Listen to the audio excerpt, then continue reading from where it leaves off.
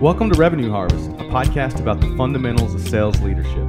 Did you know most sales teams don't hit their sales targets? And you can't afford to miss yours. This podcast will give you the answer to questions that will help you lead your team better, consistently exceed your sales targets, and make the most of your career. I'm your host, Nigel Green, and the whole idea behind these conversations is to learn from people who can make you a better sales leader. Let's get started.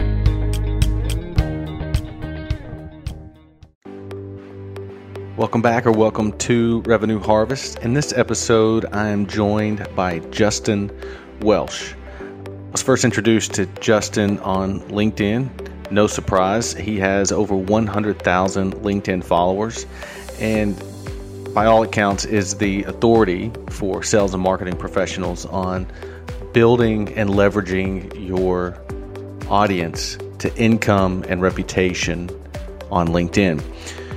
A little bit about Justin is that before quitting his high-paid executive job in 2019 to go work for himself, he built two $50 million plus annual recurring revenue sales teams and raised over $300 million in venture capital. In this conversation with Justin, you're going to hear from someone that's just real, who's done the work, and who is optimizing his life around discretionary time. And that may not be you in this season of life. Maybe you're still trying to build that first sales team, or you're looking to stay in the game, building your second or third sales team. What you're going to hear from Justin are practical reasons as to why you can no longer afford not to spend time building out a reputation and an audience in LinkedIn. He'll argue, and I'll agree with him, that building your LinkedIn audience and building a reputation around the work that you do may actually be more valuable to your business, to the business of you, to your career than any exit. It's something that's going to carry with you throughout your career. You're going to love this conversation with Justin, and let's get right to it. Justin, welcome to the show. How are you, man? I'm doing great, Nigel. Thanks so much for having me, man. I'm glad we were able to make this happen. Yeah, it's good to have you as a fellow Nashvilleian. So welcome to Nashville. I know it's about a year old now, but now that we're getting back to normal, an official welcome to Nashville. Thanks, man. Appreciate it. What I appreciate about your work, and we're, for those that don't know Justin officially, we're contemporaries to some degree in that we both have deep experience building and leading healthcare sales teams. Justin led the sales team for Patient Pop, which is a beautiful piece of technology. But now he's really, I don't want to say reinvented himself, but he has added an additional layer of nuance in that he really is the authority on building your own personal brand. And I wanted to have a conversation with Justin today for this group of listeners, because what I'm seeing from time to time is there are a lot of sales leaders, marketing leaders that are overshadowed by a bigger personal brand that rightfully is being held by the CEO or the CEO or someone else on the management team that has a strong personal brand that does support corporate brand. The reason that's important is there are a lot of data that shows that consumers, even B2B buyers, are more likely to do business with a company when that executive team, the executives that exist on the executive team, have a personal brand. It's just a great selling point. But a lot of sales leaders are either muzzled or unintentionally muzzle themselves. The company sells, they may get the payday, or even worse, they don't, but they don't even get to put the feather in their cap or the arrow in their quiver because they didn't do the work of talking about documenting their contribution to the success. And I'll just stop there, and I want you to speak to that. Yeah, it's interesting. There's a lot of benefits for obviously the leader. So if you're able to go out and build a personal brand like I did, I was able to tie the success of Patient Pop going from, no revenue to 50 million in 4.5 years. I was able to take some sort of credit for that online, right? I built the sales organization. I ran that team. And so I wanted to make sure that when I got done doing that people were aware of the fact that I had a meaningful impact, because the tenure of sales executives, of the executive leadership person who runs the sales team, 16 months. And so generally in my role, at some point you find yourself out of a job, right? At some point, happens to all of us. And so I think it's really important to build that brand. But on the flip side, I think what a lot of companies get wrong is how you can leverage that brand internally while it's being built. So not only was I benefiting from building my brand, but Patient Pop was benefiting. I was the VP of sales, the SVP of sales. Kevin Dorsey, who worked for me as the VP of inside sales, we both had meaningful brands on LinkedIn, still do to this day. And that made recruiting easier. It made going out and finding really top sales talent much easier. We got so many inbound leads from account executives and SDRs that said, I want to work with Justin. I want to work with KD. I follow them on LinkedIn. Like, that's a win-win. And so as we move into sort of this next generation, this creator economy where everyone owns their own personal brand, companies that leverage that are getting ahead. I mean, look at Gong, look at Outreach, look at the companies doing it really well. They're attracting top talent. They get a lot of attention in the marketplace. They're generating a ton of leads. And their employees, when they leave, have a leg to stand on. So I think it's a win all around for me. So then a couple of things come to mind. There's some leaders listening to this that feel maybe bashful or as if it would be arrogant to say, I built a sales team that did 50 million in annual revenue, or to say like I did it, when we know that there were, a lot of sales reps, a very successful product team. How do you balance between like taking credit when it really is due versus, hey, look at me? Sure. I think it's less about look at me. And so if you go back when my content was originally around Patient Pop and selling, very rarely, if ever, did I come out and say, I did this thing. The way that I introduced the growth of the company was through learnings. So like, hey, here are 3 things I learned between 0 and 10 million in recurring revenue. Here are 5 mistakes I made when we got to 30 million in recurring revenue. So often it was like, these are mistakes that I made. So I was going out on behalf of my audience, folks that wanted to build big sales teams, uncovering the mistakes that hopefully, they could avoid, and delivering that as the conduit, as the information, deliverer to the audience. And so I think people really built a lot of trust, I gained some trust that way by not just saying, look at me, but instead by saying, here's some lessons, here's some failures, here's a few wins. Here's some folks on my team that I'm really, proud of and I'm really appreciative of. And so that was the way that I delivered the content. I think if you go out and say, look at me, look at me, look at me, you're going to get turned off. Like, people are going to turn you off. They're going to tune out. And so it's a balance of, promoting yourself, but also effectively educating others so that you gain some trust, if that makes sense. Yeah. And you spoke to earlier that the reality that we're looking at a less than 2-year tenure for a lot of sales leaders. So if you do the work of building a personal brand that carries with you exit, termination, whatever, how have you seen other leaders, maybe CEOs, COOs, marketing leaders, how have you seen them roll their audience into leverage in negotiating compensation, including stock options or bonuses, or the fact that I'm going to be able to bring in talent and we're going to save tens to hundreds of $1,000s in recruiting fees? How have you seen them use that as collateral in their next opportunity? Yeah, I think so. Branding is really a strange exercise. And here's what I mean.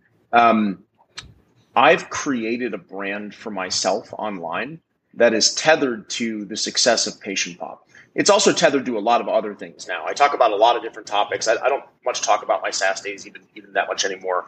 But if I were to go out and ask people to give their perspective on my past and performance, a lot of their perspective would be shaped by the parables and stories that I've told over time.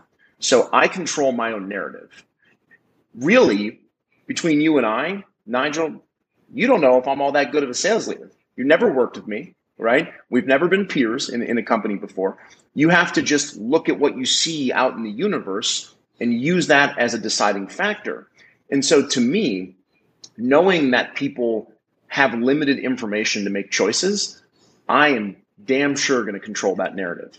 And so I write my own story.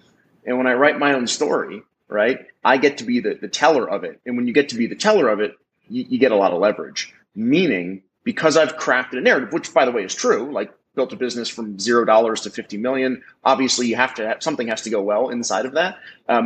You have a lot of leverage to command a higher price point, negotiate for more equity, get a better salary, more total earnings, more control. I've built that narrative. And so I highly recommend that sales leaders go out and start controlling the narrative. Much like why small businesses have websites, they get to control the narrative. They get to tell you about their business, how great it is, versus relying on third-party information like Google reviews and things like that. That's how I think about myself. Think about myself as a walking one-person business. So I'm going to control that narrative. So let's flip it a little bit, flip the script. Sure. What do you say to me? I'm a CEO. I'm listening to this. You've got experience leading another individual that reports to you that has very meaningful LinkedIn following and a very meaningful voice, does a great job controlling the narrative. How do I lead a sales leader that does that well? Because to your point, I mean, there is, you can tell the world you're great. You can have tens of thousands of LinkedIn followers, but then there is, and there can be a lot of value to my business in having you in that role. But then there's you got to do the job. So how do you lead someone that controls the narrative really well that may or may not be doing the things well? You set expectations. It's like leading someone in almost any other role who has outside interests other than their role. And so I'm also a firm believer in the fact that when you work for me, I have you because we pay you a salary and overall total earnings. So between 9 and 5, you're an employee of the company. That's when you spend time building the team. Your role and responsibility is very clear and cut and dry. Outside of those hours, I don't have any meaningful say on what people do with their lives. So the first thing that I do is I just set expectations that way. Who am I to say don't do that if I do it? And so I usually go and say hey, when we're here at work, we're working, right? We're getting stuff done. The way that I manage and measure folks is by their performance. And by the way, if someone's performing well and they happen to be on LinkedIn at 9:30 for a few minutes, I don't care. I care about outcomes, right? I don't care about hours. I don't need to squeeze the juice out of everybody. What I need is performance. And so, but we set expectations. Hey man, spend all the time you want building your LinkedIn strategy, going out and getting us better account executives, building a better team. As long as the performance is there, we have no problems. And the way that I like to let people operate is just autonomously. I generally, if they're good at social media, branding themselves, just get out of their way. It's like hiring someone for anything else. If they're really good at something, I don't need control. I don't need to get my hands in what they're doing. I just want them to continue to do it effectively. And so I have this big, takeaway is I'm not an hours guy. I'm an outcomes guy. So if you can bring the outcomes that I need and it only takes you 5 hours a day, so be it. If you can spend the other time helping us recruit better people, helping us build a bigger brand on LinkedIn or Twitter or any other social media platform, I am all for that. I think that's working smart, not hard.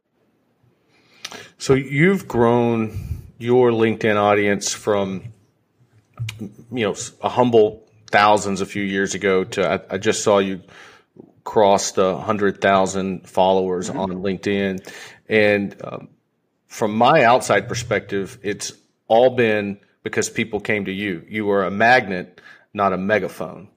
And there's some relevance in the sales world because I mean, obviously yours is going to be far more volume than I get, but even me, I get 10 to 15 requests a day. And I have to ask myself, is this someone that wants to learn from me or am I about to be in their funnel? And sometimes I get it right, but sometimes I get it wrong. And as soon as I accept it, I get this message that just makes me want to throw my computer. So there's got to be some wisdom on how you went from, in a world that's full of megaphones, how you became a magnet. Yeah, there's a ton of different ways. I think mostly it's I study a lot of character development and copywriting. If you break down a Hollywood movie into parts, they all basically have the same parts. And those parts are what becomes a really compelling story. And so I frame up my journey in the parts that you might build a movie. And then inside of that movie, there are characters. And I play the role of myself. I am myself. I'm not a made up character, but I certainly shine the light on different traits that I have. I like to tell stories. I like to be polarizing. I like to make sure that when I write something online, that I have a really strong opinion. And when you have a strong opinion, which I do, I have many strong opinions, one thing generally happens. People come to your post and they either love it or hate it. And that's the best thing you can hope for. If everyone loves your post, you're saying something really, really vanilla. If everyone hates your post, then you're probably an asshole. So I like to be somewhere in the middle. I like to do 70, 30, 80, 20. I love when 70 to 80% of my audience feels what I'm talking about, and another 20 to 30% of my audience thinks it's the worst thing they've ever heard. That's okay. Like I'm shooting to be the guy who creates the content for the right person at the right time, who's the right person in my audience. And so that's how I got started. And then, I just kept studying copywriting. Like I write every day. I'm not on video. I don't record a lot of podcasts like this. I just mostly write. And when you get better at writing, you know how to hook folks in. When you can hook folks in, you get engagement. When you get engagement, your posts grow, your following grows. So it's really all a system that I've just been studying and trying to get better at over, 3 years. So then one of the things in your system, you do write really good copy. But I know just from reading that you're really passionate about financial independence. Mm-hmm. And so this may seem a little bit out of left field, but I know it's relevant to a lot of folks listening that they're awaiting on bated breath for a vesting schedule. Mm-hmm. Okay. And it's 4 years, 5 years, or there's a cliff. You and I just talked about the tenure being less than 2 years. What I'm getting at is these exits, these big paydays are very rare. Having two of them in your career or multiple, very unlikely. Mm-hmm. Yet despite the payoff, you're making tons and tons of discretionary cash. Why do you think more of these individuals aren't socking it away and investing in other assets, including investing in their next move? What's your take on that? A few reasons. I think generally sales folks, and by the way, I'm a salesperson, so I feel like I can say this, but sales is really egocentric. It's really, and traditionally very testosterone driven, right? It's traditionally, if you look across executive leadership roles in sales, traditionally heavily male, right? And I think hopefully the industry is starting to do a better job of moving towards a more balanced, gender ratio in terms of leadership. So it's heavily testosterone driven, heavily egocentric. It's why when salespeople are stigmatized in movies, that they're, Alec Baldwin in Glengarry Glen Ross, right? That's the traditional thing. So it's a lot of keeping up with the Joneses. It's a lot of buying an expensive watch, driving the right car, having the right house, looking the way you look on social media. All of that is, I think, the primary reason that sales leaders find themselves maybe spending a lot of money and not socking it away in other investment vehicles. And by the way, that's painting with a broad brush. I'm sure there are plenty of sales leaders who do a great job of that. I think the other maybe challenge is that we don't think about investing in ourselves all that often. I think that's not a natural inclination to some people. Like to spend $20K on a website, like, I don't know, I can put $20K in the stock market. I can, put $20K in an angel investment. There's a million different ways that we're traditionally taught to spend our money.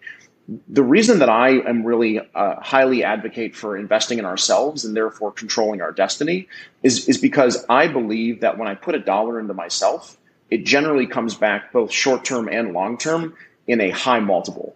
And so I invest in myself. I keep my expenses low. I try not to live a lavish lifestyle because to me, the coolest thing in the world is financial independence. Like being able to relax and not have the stresses that I had as a sales leader, to me is the ultimate flex. And so I spend a lot of my time trying to free up cash, invest in things, invest in myself, build a better business around my solopreneurship. Those are all the reasons that I do it. And some of the things I shared with you are maybe some of the reasons I think other folks don't.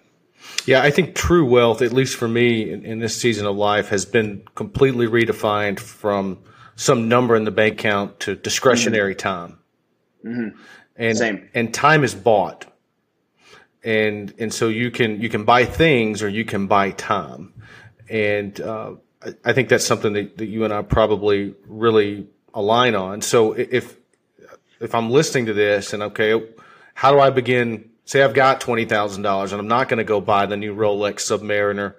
How do you think about putting that into investing in you? Because I agree. I mean, every dollar that I invest in me or Nigel Green, the company of me, is usually a 10 to 20x return, and I just cannot go get that in the marketplace. So how do I take $20,000 and turn it into $200,000? Yeah, it's interesting. I try not to advocate for just like frivolous self-investment without some sort of traction. So I'd say the first thing that I might spend money on is just education. So when I started to build my own business, first thing that I did is I bought some information. I went out and I found folks who had already done it because I wanted to shortcut my learning curve. So I bought books, I did courses, I did some cohort-based coaching programs, and I went out and I just learned as much as I could. I didn't want to buy a website. I didn't want to build a product. I didn't want to do any of that until I fully understood how to even get started. And then once I learned how to get started, the next thing that I did was I proved out everything that I had learned. So I went and I started to try and generate traction, build an audience, get some attention, get some engagement. Once I had some meaningful engagement and attention, then I started to think about, okay, how do I take the meaningful engagement and attention that I have and turn that into dollars? That question in and of itself helped me direct where I spent my money. So for example, I spent it on creating a brand strategy, creating a website and some automation strategy to take top of funnel leads, move them through my system, get them onto my calendar, get them as paying customers. And so that's how I thought about it. Education first. That's where you spend some money, then spend some time proving your idea, and then spend some money taking your idea, all the things that you learned, and putting a system together. That's like 1, 2, 3 for me. And then as you get more advanced, there are plenty of ways you can, spend your money to improve your business. Are there some resources that come to mind that you wouldn't mind sharing, books or courses that were really helpful for you to kind of codify some of your beliefs around building an audience? Totally. One of the things that I did early on is I just read a simple book's called When to Jump by Mike Lewis. And it really gets you in the mindset of understanding how to position yourself to leave full-time employment and become a solopreneur or a business owner or a business of one. So that was just a simple, small investment. Another thing that I invested in is there's a popular creator on Twitter. His name's Jack Butcher. He happens to live in Nashville. I spent some time getting coached by him early on as I was building and thinking about my business. That was a very well-spent investment. Other things that I do is I joined a course it hasn't come out yet, so this is another investment that I'm making right now, by Harry Dry, who runs marketingexamples.com. I think he knows everything about copywriting, landing page conversion. So right now I'm investing in myself just to learn more about how to optimize my website, write better copy, get more leads. Those are all things that are really important to me. And I would say, Maybe lastly, I bought a few courses online that were really helpful just in terms of leveraging social media. So I bought How to Grow a Twitter Following by Daniel Vassallo, which I really enjoyed. It was actually very relevant to LinkedIn as well. And then I bought the copywriting, I think it's called The Master's Guide to Copywriting by Dave Gerhardt. I think I got that name wrong, but Dave's a real well-known marketer, worked at Drift. Now he's the CMO at Privy.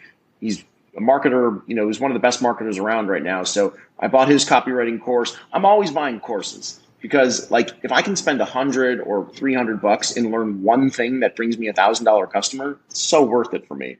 And so those are just some things that I can think of off the top of my head. So I want to get back and just talk sales leadership for a while. Sure. Your team at Patient Pop, when you decided to jump ship, how big had it gotten? What were some of the challenges that were new and nuanced because of the size and complexity of the team? Yeah, I have a strange sort of journey, which will answer your question, but every day was new because I was a first-time executive. And so every dollar that we made was a dollar milestone that I had never seen before. we had $1 million in recurring revenue. I had never been there, let alone 50 million.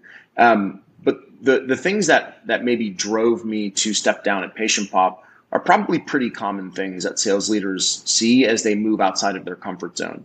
One was I just burned out. And that's a huge driver of how I think about financial independence and solopreneurship and things like that. People think burnout is tied to overwork. I don't believe it is. I can work all day long. I think burnout is tied to loss of control. And that's what I was experiencing inside of Patient Pop, because my team was 150 people deep. We had just crossed 50 million. I had come from zero, never having seen any of this before. And I didn't know how to make the machine get bigger without breaking a lot of processes and systems. And as more happened, it compounded, much like interest. Minute one thing broke, two things broke, then 4, then 8, then 16. And it was this loss of control that really drove me to burn out. And so I approached very proactively my co-CEOs, Travis and Luke, and said, I don't think I can do this much longer. I'd come from a decade straight of high growth startups, and I was just burning the candle at both ends. And so I advocated that I stay through July. I ended up staying through August of 2019. Came back when COVID hit as the interim CRO to build a product called Telehealth. But they are now in the hands of David McNeil, who I think scaled HubSpot from 100 to 500 million. So the right guy for the job. And so they're in great hands, and I wish them the best. So that's interesting. It sounds like, if I'm hearing you right, like loss of control wasn't that anybody was taking control away from you. It was just that the problems were becoming more complex, and they either you weren't equipped or not interested, or a combination of both of solving them. And so you needed someone who was interested in solving those kinds of problems. Totally. And you're right. Like, I'm not, I don't have enough of an ego to say, oh, I knew what I was doing and I just got disinterested. Like, there were definitely parts of that journey where I couldn't figure it out. Like, I couldn't figure out the solution. I just didn't have the skills. I wasn't deep enough in my career. I hadn't been there before. There were a million different reasons why I couldn't figure it out. At the same time, I was getting tired. And when you get tired, you start to lose interest. And so the intersection of those three things made it the right time for me to leave. I do lots of things really badly. One thing that I like to think that I'm good at is I don't have to be the guy. David McNeil is the right guy for that company at this time. And that makes me happy. I feel like I had a great run. And when it was time to put my white flag up, I waved it very aggressively. Yeah. So there are a couple of things that I want to talk about that kind of come up from what you just shared. And I appreciate you being vulnerable and sharing that. The first is that sometimes CEOs and management teams make the mistake of hiring a Nigel or hiring a Justin that just came off a very successful run. And two problems come up. The first being that experience that you had going from 0 to 50 may not map exactly appropriately to what this management team needs from you now. So like the Justin you were from 0 to 1 million was a different Justin from 1 to 10, and then from 10 to 25. Which Justin are they getting? Because they may be needing the Justin from a different stage that you no longer are. You've outgrown that. You're not willing to do that. Your skill set has moved. And then, so that's one thing. That's one challenge. Couple that with, from my own experience, after a big exit, I always suck at the very next opportunity. And I think a lot of that is my ego. A lot of and I'm not like you. I'm not a very egoic person, but we all have ego, and it manifests in relying too much on the processes and the plays from that previous exit in the next opportunity.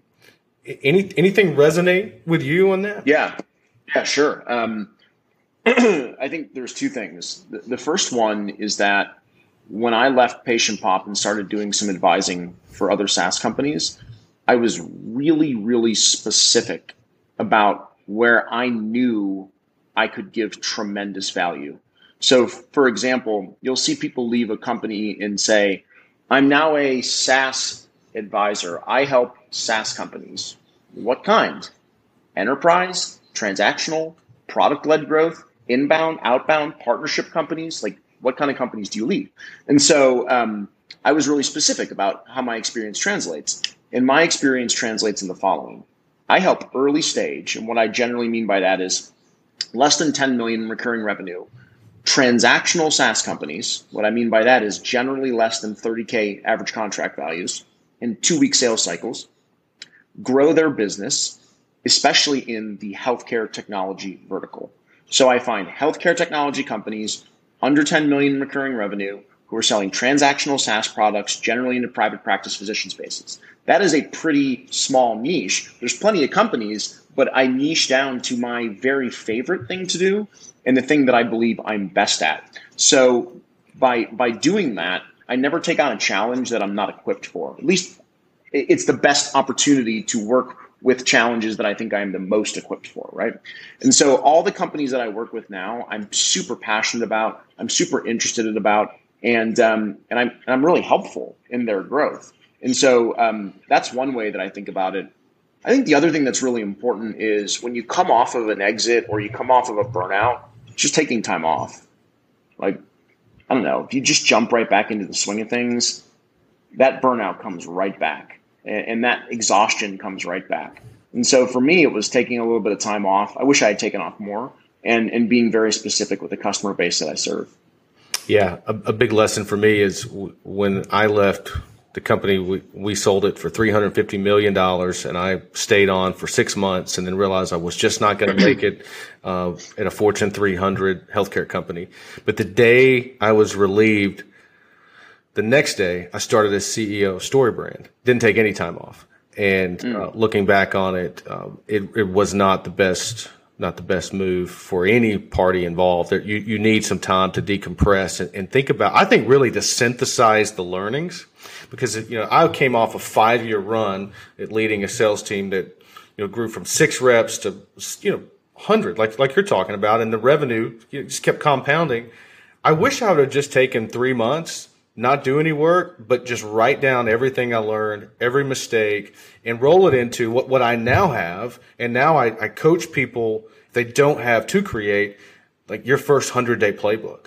And I think having a playbook is great, but then coupling that with something as specific that you just talked about, like your ideal, in the same way we all sales leaders come in and say, what's your ideal customer profile? Well, you got to have your ideal opportunity profile, and it's got to be as specific as the way you just articulated it, so that when you walk into an interview and you lay down that 100-day plan, everybody in the management team that's interviewing you is nodding, saying, this is the person.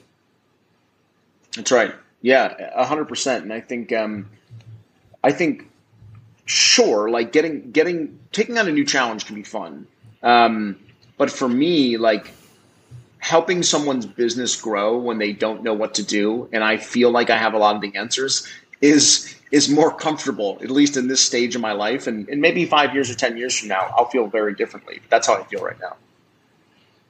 So as we get ready to land the plane, any parting thoughts or words of wisdoms for the sales leaders that are listening to this and curious about navigating, building a brand, thinking about how they parlay a brand into the next move, and really just kind of a summation of the things that we talked about today?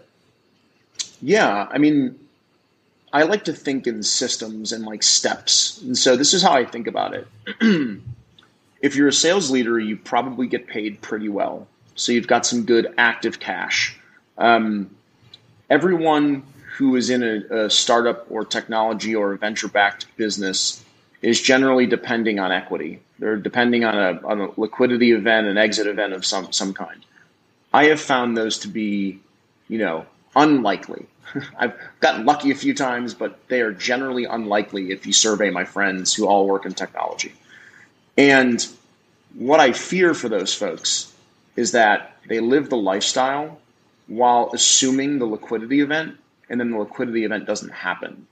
And so what I might recommend is creating your own liquidity event. And so that's how I think about my life and my business now is I build assets that are evergreen. I build digital courses. I'm working on my third digital course right now. And when I want a raise or I want a liquidity event, I write a post and I pay myself in one day, in an hour. And having that kind of leverage takes some time. It's taken me 3 years. But man, is that more controllable than hoping your equity goes somewhere. And I'm not saying don't work for equity, because equity is great. I have a lot of equity in some businesses, and I hope it goes really, really well. But in the meantime, find a way to flip a switch and pay yourself on a regular basis. And so take that active cash, build some passive investments like digital courses, things like that. Build a presence for yourself, give yourself a raise, and take that money, put that money to work for more money. And if the liquidity event comes in the end, congratulations. You've just set yourself up really well. And that's the position I'm in my life right now. A couple fingers crossed, but if it doesn't happen, I'm controlling my own income right now. Music from this episode is from my good buddy Justin Adams. You can listen to Justin's music in Spotify or Apple Music. Thank you, Justin, for the music, and thank you for checking out another episode of The Revenue Harvest.